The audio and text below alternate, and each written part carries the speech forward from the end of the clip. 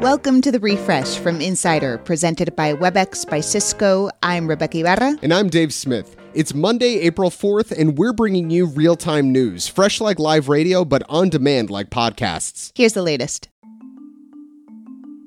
Words used over the weekend to describe the horrors discovered in several Ukrainian towns north of Kyiv: summary executions, mass graves, and, from President Zelensky, genocide.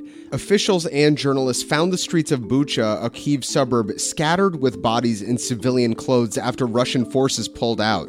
Some of the dead had their hands tied and were shot execution style. Leaders around the world are calling the discoveries war crimes, and the UN Secretary General has called for a probe. Moscow doubled down on its alternate version of reality, claiming its forces did not harm a single civilian in Bucha. The Kremlin says the images of dead people in the streets are, quote, another production of the Kyiv regime for the Western media, even though many of those images have been captured by independent journalists.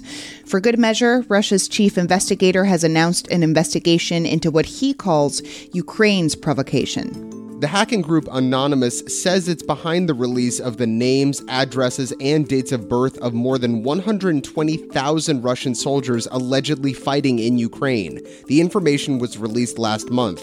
On Twitter Sunday, Anonymous claimed responsibility for the leak, adding, quote, "It's going to take a very long time to accept Russia back into the human race after all the crimes it's committed via Putin." Turns out Elon Musk is doing more than just criticizing Twitter as a platform that limits his right to free speech. He has purchased a big stake in the social media company. According to an SEC filing that Twitter released this morning, Musk owns more than a 9% stake, which is worth nearly $3 billion. And that estimate could rise quickly. Twitter shares surged more than 20% when the markets opened.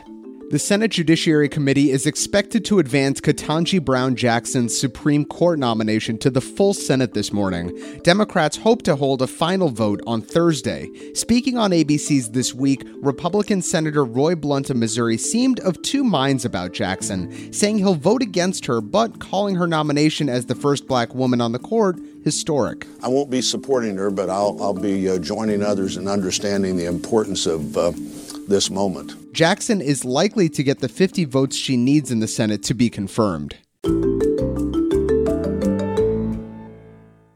We're updating those headlines as news happens until 1 p.m. Eastern, so keep checking in.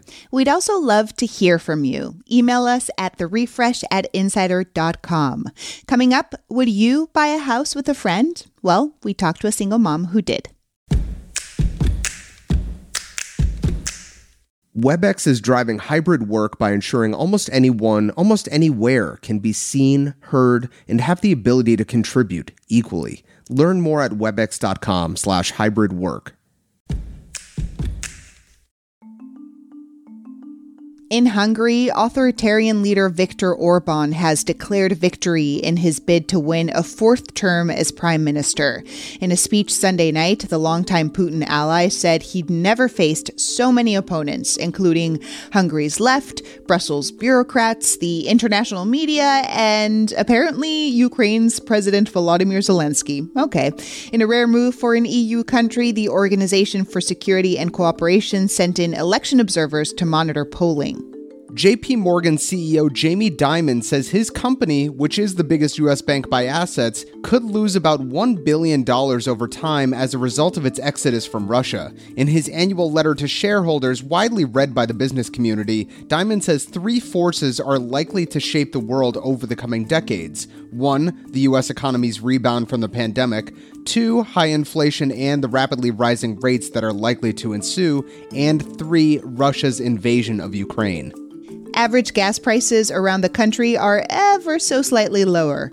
This follows Biden's announcement last week that he's releasing 1 million barrels of crude oil per day for the next 6 months from the country's petroleum reserve in order to drive down prices. The average price per gallon is now $4.19, down 6 cents from a week ago. However, that's still about 1.5 times what people were paying this time last year. The Grammy Awards were Sunday night, and you know what? This was the best Grammys I've ever seen. Trevor Noah was an excellent host, the performances were a ton of fun, the in memoriam was beautifully done, and they had this wonderful tribute to Ukraine. In a word, it was stellar. 19-year-old Olivia Rodrigo won 3 awards, including Best New Artist and Best Pop Album. Silk Sonic, aka Bruno Mars and Anderson .Paak, won Song of the Year and Record of the Year, and Jon Batiste, the lead for Stephen Colbert's band on The Late Show, picked up 5 awards, including Album of the Year. One of the many highlights from Sunday night's Grammys was a cameo from President Volodymyr Zelensky.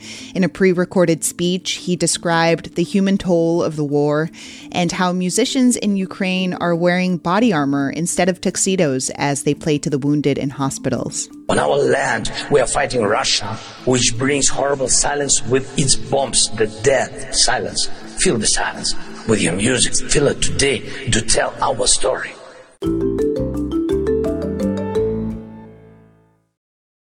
As housing prices continue to rise, people are getting creative. A couple of years ago, Holly Harper was a newly divorced single mom, and she couldn't afford a place in DC on her own, so she did something more people are doing. She teamed up with another single mother to buy a home together. She says it's paradise.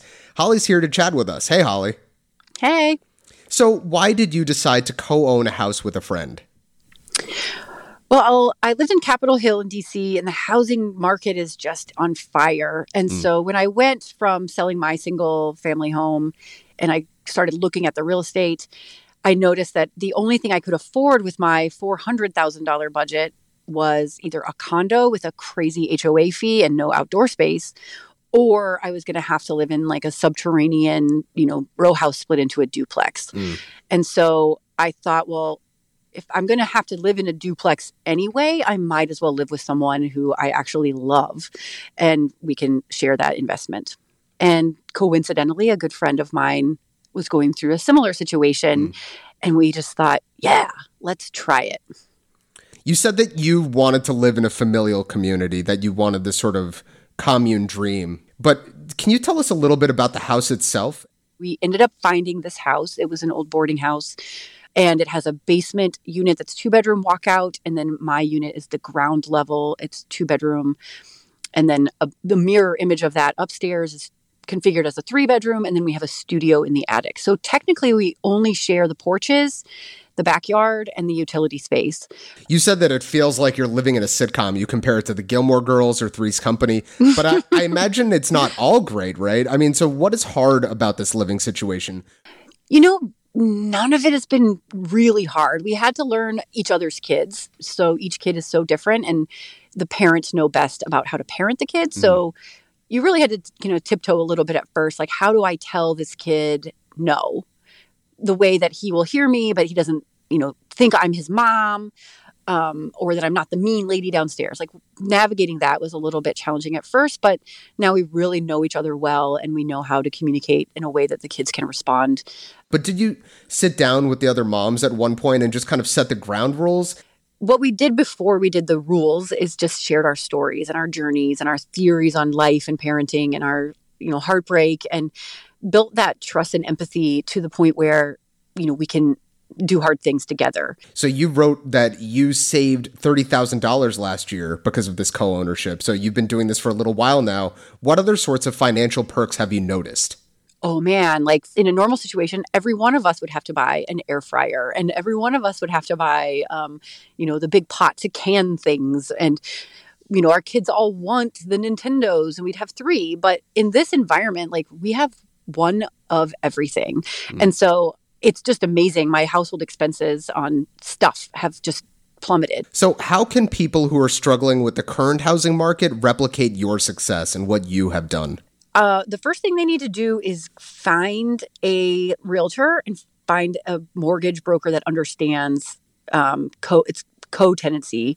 It's as simple as that. And then we created a sub-agreement that says what happens when things go wrong. And you can just do that with a real estate lawyer. All right. Thank you so much, Holly. Yeah, no problem. You can learn more about her co-ownership over on Insider. We'll be updating the news until 1 p.m. Eastern, so check back for the latest headlines. Make sure to follow The Refresh from Insider on Apple Podcasts, Spotify, Facebook, or wherever you listen to podcasts. And please leave a rating and review. It helps other people discover the show. You can also just tell your smart speaker to play the Refresh from Insider podcast. I'm Rebecca Ibarra. And I'm Dave Smith. Talk to you soon.